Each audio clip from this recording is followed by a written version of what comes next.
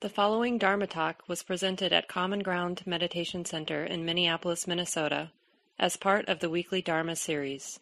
The speaker is Mark Nunberg, guiding teacher at Common Ground. Welcome, everyone. Happy New Year. And a big welcome to anybody who is here for the first time. I know it's not necessarily easy to step through the doors and come to a Buddhist meditation center. It can feel a little overwhelming, and then, it's not everybody's home. It won't feel like your home initially, at least. So I just want to make sure, at least in this moment, for me, that everyone feel welcome. And we want this place to be accessible, open for anybody who's interested in learning, using awareness, mindfulness to learn about the heart and mind as a way of becoming a wiser and kinder human being. That's really the point of this center. And it feels like a good time at the beginning of the year to just revisit sort of what we do here, what the basic practice is. And I sort of covered it to some degree during the guided meditation today, using a teaching from the Buddha. Just those who are interested in the technical name of things, these are the 5 jhanic factors. But this list that I'll go through in the next few minutes really describes, as I mentioned early at the beginning, wisdom in the mind is that part of the mind that wants to understand how things happen. Not why things happen, but just the lawfulness of how things, like how we get into really negative, unwholesome states of mind. Like it would be good to know how that happens in our mind at times, and how the mind becomes really skillful at times. So we do probably know the experience of the mind being really settled, really clear, balanced, not dependent, not needy, not looking for something out there in the world, in my experience, to make me feel good. Already feeling good, right? We bumped into that mind state probably, hopefully, every once in a while. And so the jhanic factors really describe how this coming together of the heart, coming together of the mind, the collectedness of mind, stability of mind, unification of mind, how that happens. Because from the Buddha's worldview, everything is nature. So it's not like I make my mind unified. No, it's a natural occurrence. There are supporting causes and conditions for that. Mostly, often at least, our mind is dissipated, it's distracted, it flits about, does 2 or 3 things at once, worrying about that, hoping about this other thing, pulled in different directions. That mind is superficial, the energy is dissipated, it's not that clear. So everything the mind knows is sort of being interrupted by other experiences that are being known. And so the kind of choices the mind makes, the way the mind relates, the way the mind is showing up is limited, is actually damaged by the lack of unification, the lack of stability. We just can't do a good job as a human being, whether we're a parent in that moment or a partner or walking down the street. We're just not that good at it because of the way the mind is. Gets in the way of relating, gets in the way of being intimate and present, engaged in a wholesome way. So, the nice thing about understanding the map, like how the mind becomes stable, clear, sees things as they are, not easily pushed around, not easily disturbed,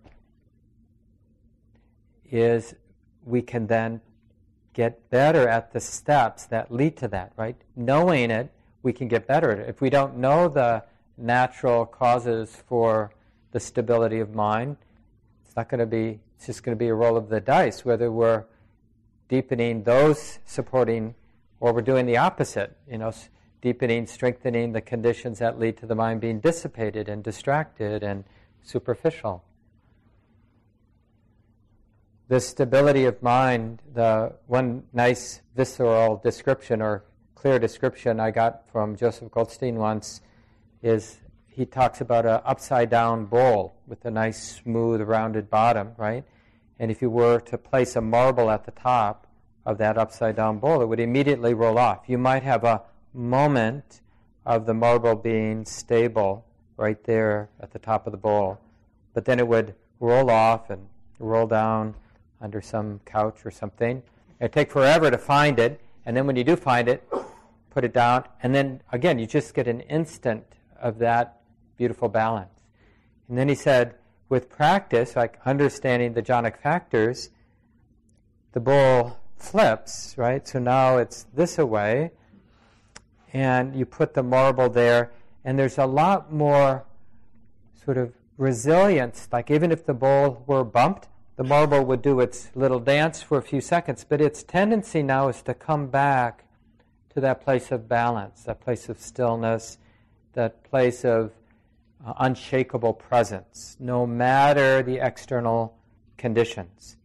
And this is the whole idea of deepening or stabilizing the awareness, is just on a superficial level. It makes us better at whatever we're going to do. It's sort of the basic ground of competence is having a stable mind. And more importantly than even that, is it sets up a deepening of insight. The mind because of the stability of mind, the mind starts to see things it hasn't seen before about the way it is. And so it is no longer, in a sense, in the dark, because it's seen more clearly because of the stability. So relationships that just never made sense start to make sense. Oh, this is why we're like this together. And the world that's a mess, oh, this is why the world is this way. And the mind begins, like I said, because there's more wisdom with that stability, the mind gets what it starts to read. What a stable mind sees are causes. Oh, this is how this pattern got set in motion. This is why this relationship is this way, this world is this way. And if these other seeds were planted and watered, then this relationship would be another way. The world will be another way. Oh, it starts to make sense. In exactly the way that when the mind is not clear, not stable, nothing seems to make sense. How did I get here? Why is it like this again? And we tend to keep doing what makes the world the way it is, and relationships the way that they are. So let me just review these 5 jhanic factors again. And if you want the new winter newsletter, which you can pick up on your way out, I wrote a little short article on the side that describes these 5 jhanic factors, so you can have that. And maybe Scott or somebody could get me new batteries. I think the batteries in this, AA batteries, that would be great. There's a charger back there that you can just take it off of the charger and have people pass them forward. So the first one you probably remember from the guided meditation is strengthening this mental muscle of connecting. And there's a very clear telltale sign when you're connecting to the present moment, it's energizing. And the same way when you're lost in thought, generally speaking, it's deadening when that happens. And the most important thing about strengthening, like developing this ability to connect, is to have humility. Don't suppose you know how to do it. Because it sounds like one of those things, like as a human being, you would never admit, I just don't know how to connect with the way things are. But the truth is, it isn't easy for us because we lead with our thoughts about the way things are. And we generally are content with what our thoughts tell us is happening. And we rarely, we do it, but just in a moment, and then we go back to basically abiding in our thoughts about things. Thanks, Dan.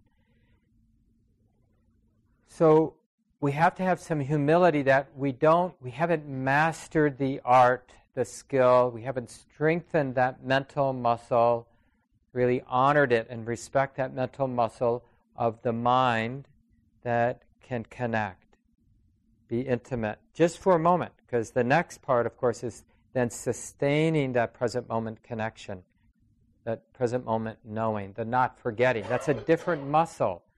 The remembering, it's like this, the sustaining of awareness. It's a different mental muscle. And it's good to break him down, because otherwise we just have this general idea of mindfulness. And again, if we surveyed everybody, at the Mall of America, everybody would say, yeah, I'm mindful, I'm aware, right? Because that's just the presumption that we'd already do a good job at being aware.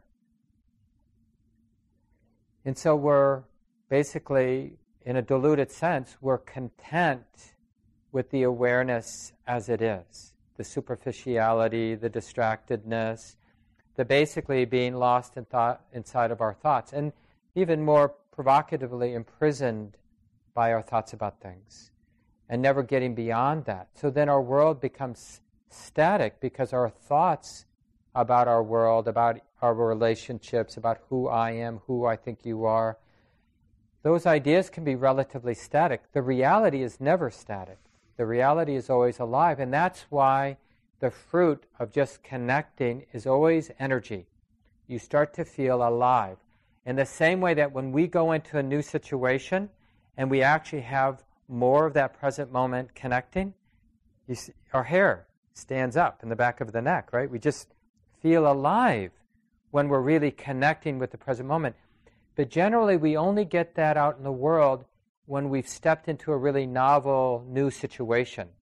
And then just because there's some fear, we decide it's worth the effort to pay attention, to not believe our thoughts, and to kind of show up freshly.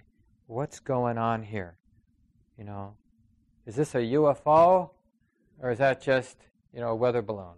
Something like that. It's like, oh my God. Or is that, is that a bobcat? Or is that just a house cat? In which case we wouldn't care. But if it's a bobcat in Minneapolis, I'm going to be alert. I'm going to really connect with the sounds that I'm hearing, or sights that I'm seeing, or smells that I'm smelling. I'm going to be vivid. And I'm not going to trust my idea. I'm going to trust my direct knowing through the sense gates, the seeing, the hearing, the smelling, the tasting, the touching. Thoughts are just thoughts. We're in that elemental place, and it's energizing. That's how you know you're connecting with the present moment. So if you're bored in your practice, you're not connecting with the present moment. You're pretending to be mindful. And pretending to be mindful, there are few things that are more boring than sitting down and pretending to be aware of your breath coming in, or acting as if you're intimate with your body, or acting as if you're intimate with the present moment. It's like the worst kind of, some of the arts that we go to, plays and other things, where the artist isn't coming from a connected place. They're really boring.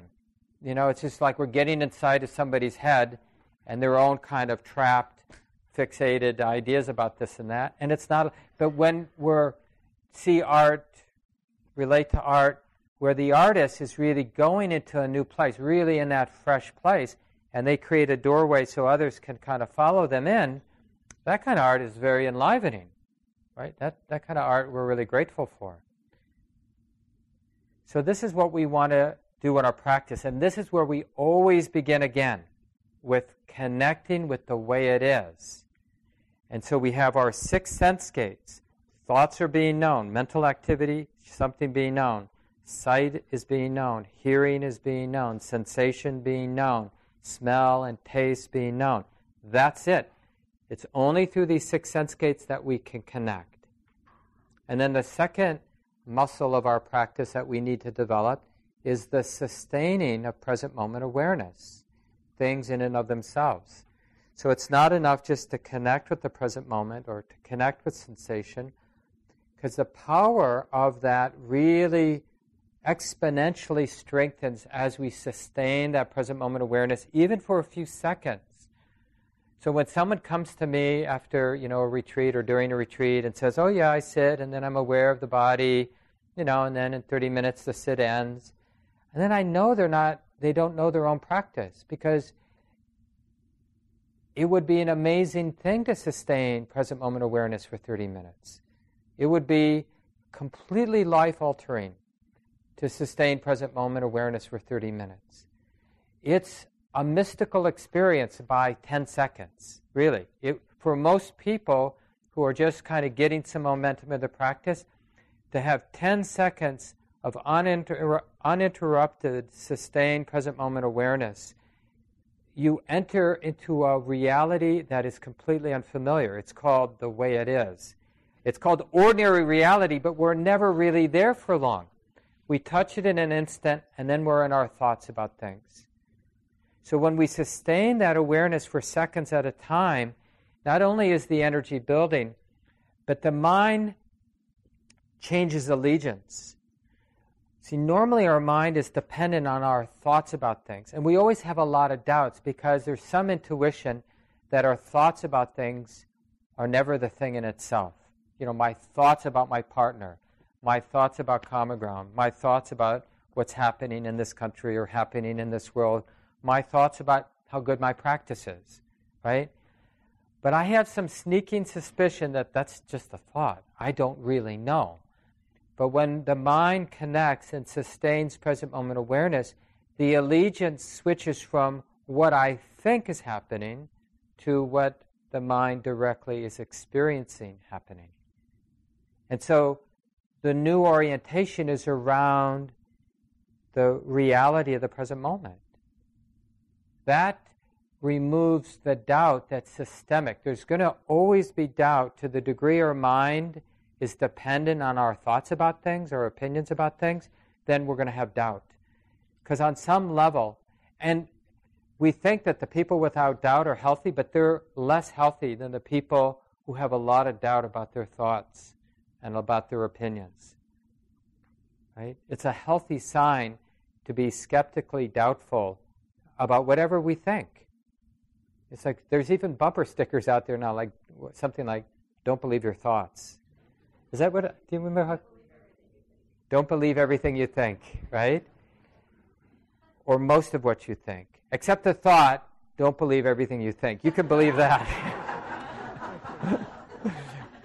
Or at least temporarily use that thought, right, as a counterweight to the strong tendency, because we're afraid as human beings, and because we desperately want some kind of ground, the go-to place is to believe our thoughts, to believe our interpretations and our opinions about things, not because they're believable, but because we desperately want some kind of ground.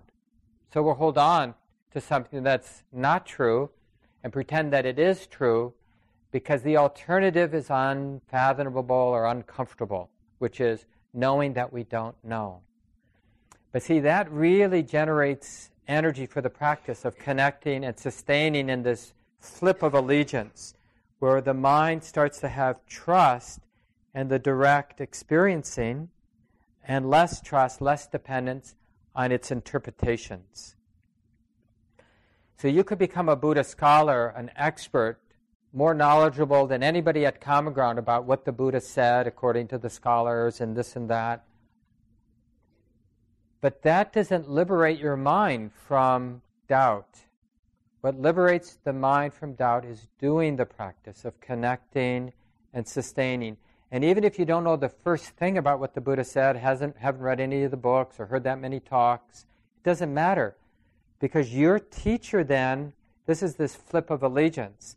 Instead of the world of ideas being your teacher and reading books of other people's ideas and connecting those ideas to the ideas you have and integrating those ideas, which is mostly what we're doing, and it's not all bad, but it's not an end in itself for sure.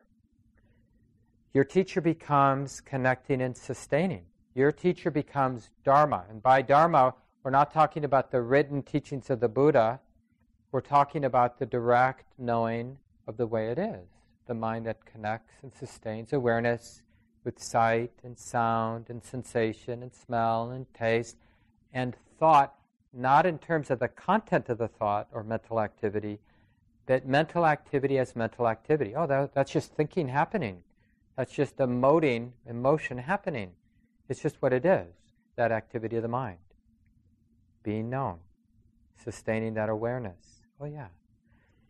And when you get the energy from connecting and the deepening trust, the absence of doubt from the sustaining of awareness, then there's this maturing of joy or rapture in the mind. The whole sense of self, of me, becomes lighter, more of this flow state, right? That's joy is very much related to flow. When we're a frightened animal, we don't trust flow. When we start having more confidence in life, in our heart, in the mind, we're willing to open to the natural flow. Because that's, when we say Dharma, the way it is, that's what it is. It's movement. There's nothing static about the way it is. The reason things feel so kind of static, so like, yeah, me, I was me then, I'm me now, probably me later, is because the idea of me is static, right? But not the immediate knowing of the present moment. It's quite alive. That's why there's energy. We're entering this world of change, of things moving, unfolding, one thing becoming the next. And the mind is enlivened. And we take it as our leader. We trust it. We orient around the Dharma, the way it is, this movement with the sustaining of awareness. And we start to feel lighter and lighter because the mind is less and less dependent on ground. The ground that our ideas seem to create. And that's joy. So we have this sort of choice. Mind dependent on ideas, feeling a little dead, feeling relatively secure because it's familiar territory, but it's also dead territory, or connecting, sustaining with the way it is, entering this world of change, one thing leading to the next, flow, everything in motion, coming alive in that space, feeling lighter and lighter, less ground, more joy, more buoyancy, more fluidity, right? And that begins to remove the ill will, the impatience, the irritation. Because we've been cut off, we've been almost endlessly frustrated by life. Because we've been cut off from our life. Because we've been imprisoned in our thoughts about life. It's felt dead. We got frustrated. We try harder with a better idea. We get imprisoned in that idea. It's also dead.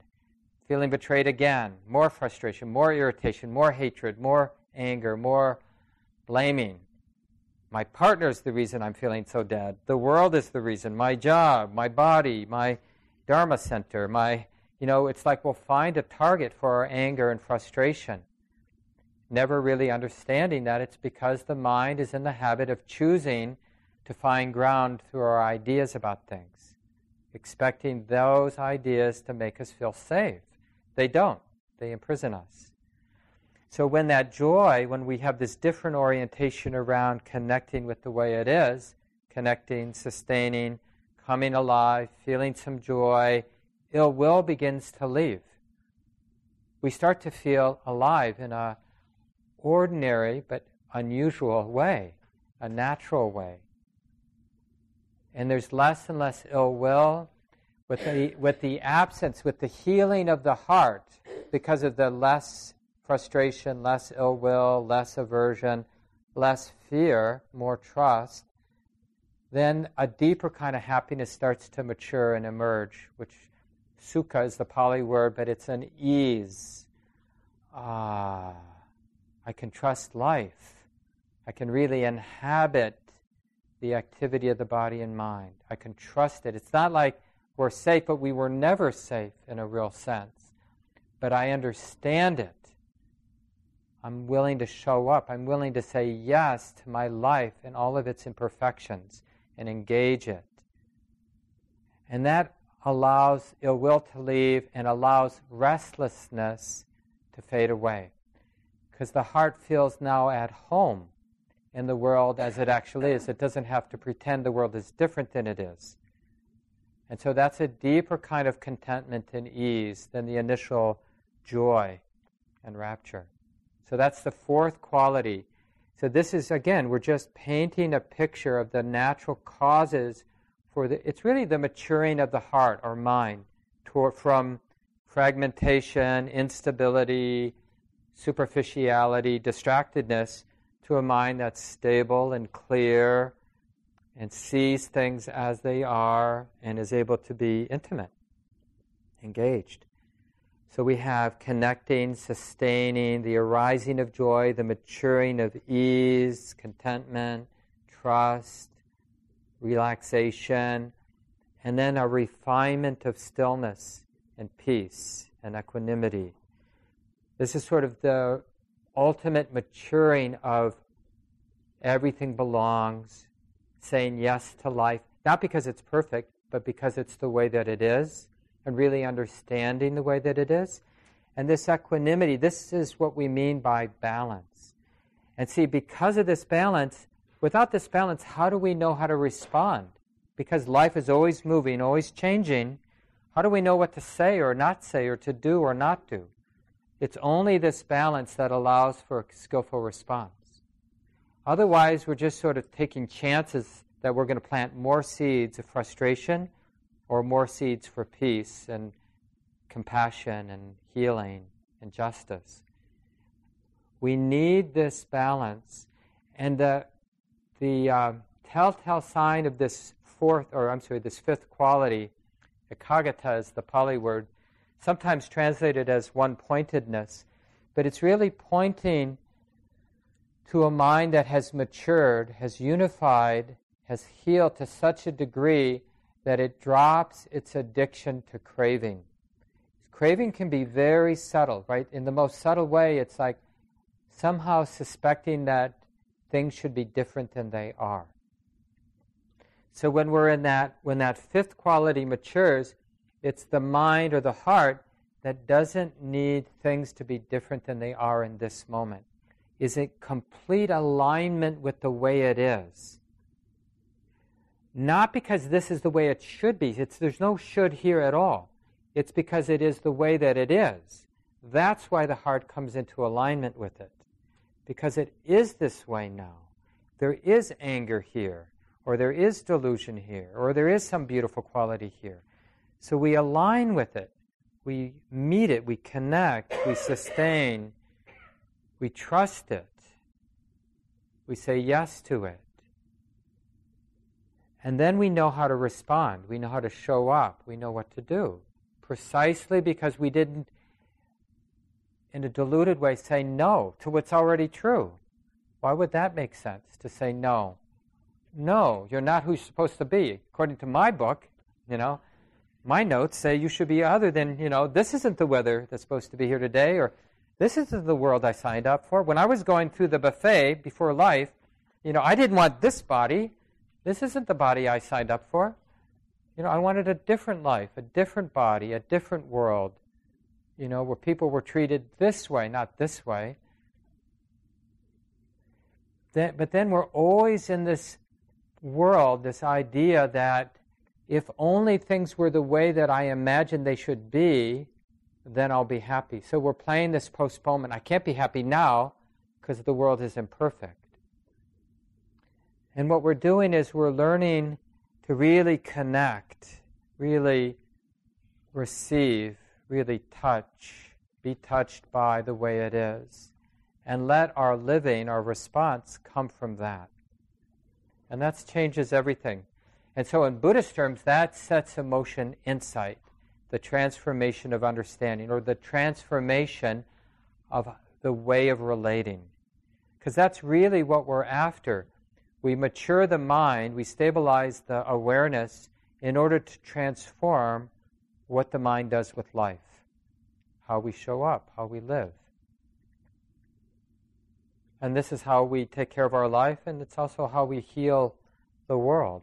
It needs some healing right now, always, but especially now maybe. So again, if you want a little background, you can get the newsletter, and I'll have Gabe put that up on the blog, on the website too, so you can get a little bit more background on the 5 jhanic factors. But we have about 10 minutes before the children come in. Be nice to hear a few comments or questions you might have about what I've said today. What comes to mind? Hi, my name is Peggy. I'm just wondering if, with regards to all the goals that you've discussed, is there any value in faking it until you make it? Well, I think you should just try that out for yourself and see what the results are, because we all might mean something slightly different about faking it until you make it. But I think it is true with there's definitely a place for experimentation and creativity and messing around, but to use the maps, like to do this in the context of the map. And this is what I meant before about with connecting, having a lot of humility. Because the trouble with faking it till we make it is, it's just emotionally a lot easier to pretend that we know. So we're not faking it until we're making it, we're just faking it. And then believing that we know. Because it's just an easier emotional thing to do. It's hard to be a beginner. It's hard to be humble and be in that place where we know that we don't know. So like even in this first step of learning what connecting actually is as an experience. Because it's really a step into the unknown when we connect to sound, sight, sensation, thought. Because in that moment of connecting, the mind isn't dependent on its interpretation, on its thought about it. It's meeting it as an experience directly. And that's a step into the unknown, and we have to get familiar and comfortable with that step of connecting. So it's not so easy to fake something we don't know, and it's especially not easy to fake something that we know we're in the habit of wanting to avoid because it's uncomfortable being in the unknown. So that's why it's nice to be in community, and it's nice to be around people that have undertaken this difficult or challenging practice of being more awake in life. Yeah, thanks for bringing that up. First, she has a mic. Go ahead. Is there any way, what does this sustaining really mean? Do you move beyond 10 seconds, and are we always doing it over again? I mean, starting again. Yeah, we're always starting again, and that sustaining is going to be, to some degree, 100%. So the mind is much quicker than we might imagine. So we might connect, and there might be some sustaining, but that activity we're calling sustaining, it might be the mind is connecting, and it knows something. You know, there's a momentary being lost in thought, and then back, momentary lost in thought and back. So we're purifying that sustaining.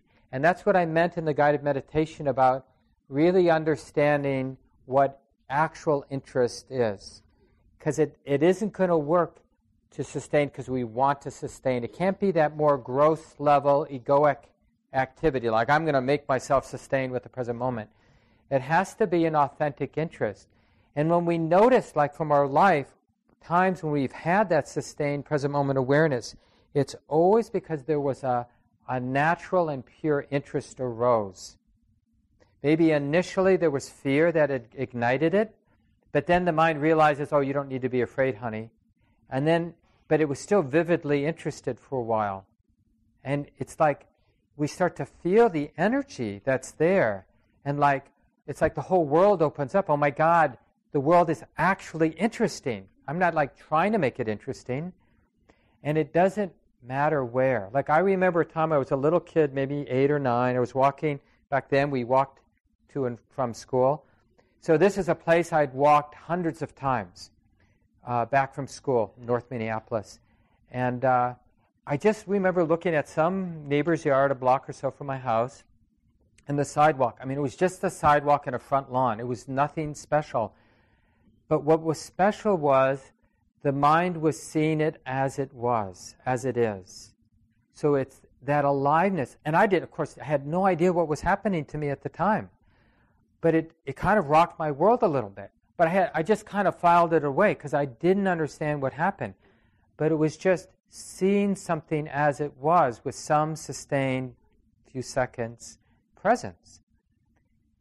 Because it wasn't sidewalk as a concept or my neighbor's front yard as a concept. It wasn't a concept at all. It was being in the present moment. The present moment is shocking because it's not like we think it is. The thought of the present moment, no matter how accurate, no matter how many Buddhist books you've read, your thought of the present moment is in a different file cabinet than the experience of the present moment. It has no relationship. Like a menu has no relationship to eating the food. But, I mean, there's some connection, but they're just sort of different things. One's made out of paper and they're glossy pictures and words printed with ink. That has nothing to do with, tofu curry. And actually the chewing and tasting and swallowing of tofu curry. There's like no relationship between the two, except the thought that there should be a relationship. Right? Yeah. And the kids are here. So we need to leave it here. This talk, like all programs at Common Ground, is offered freely in the spirit of generosity. To learn more about Common Ground and its programs, or if you would like to donate, please visit our website, www.commongroundmeditation.org. Thank you for listening. To learn how you can support the teachers and Dharma Seed, please visit dharmaseed.org/donate.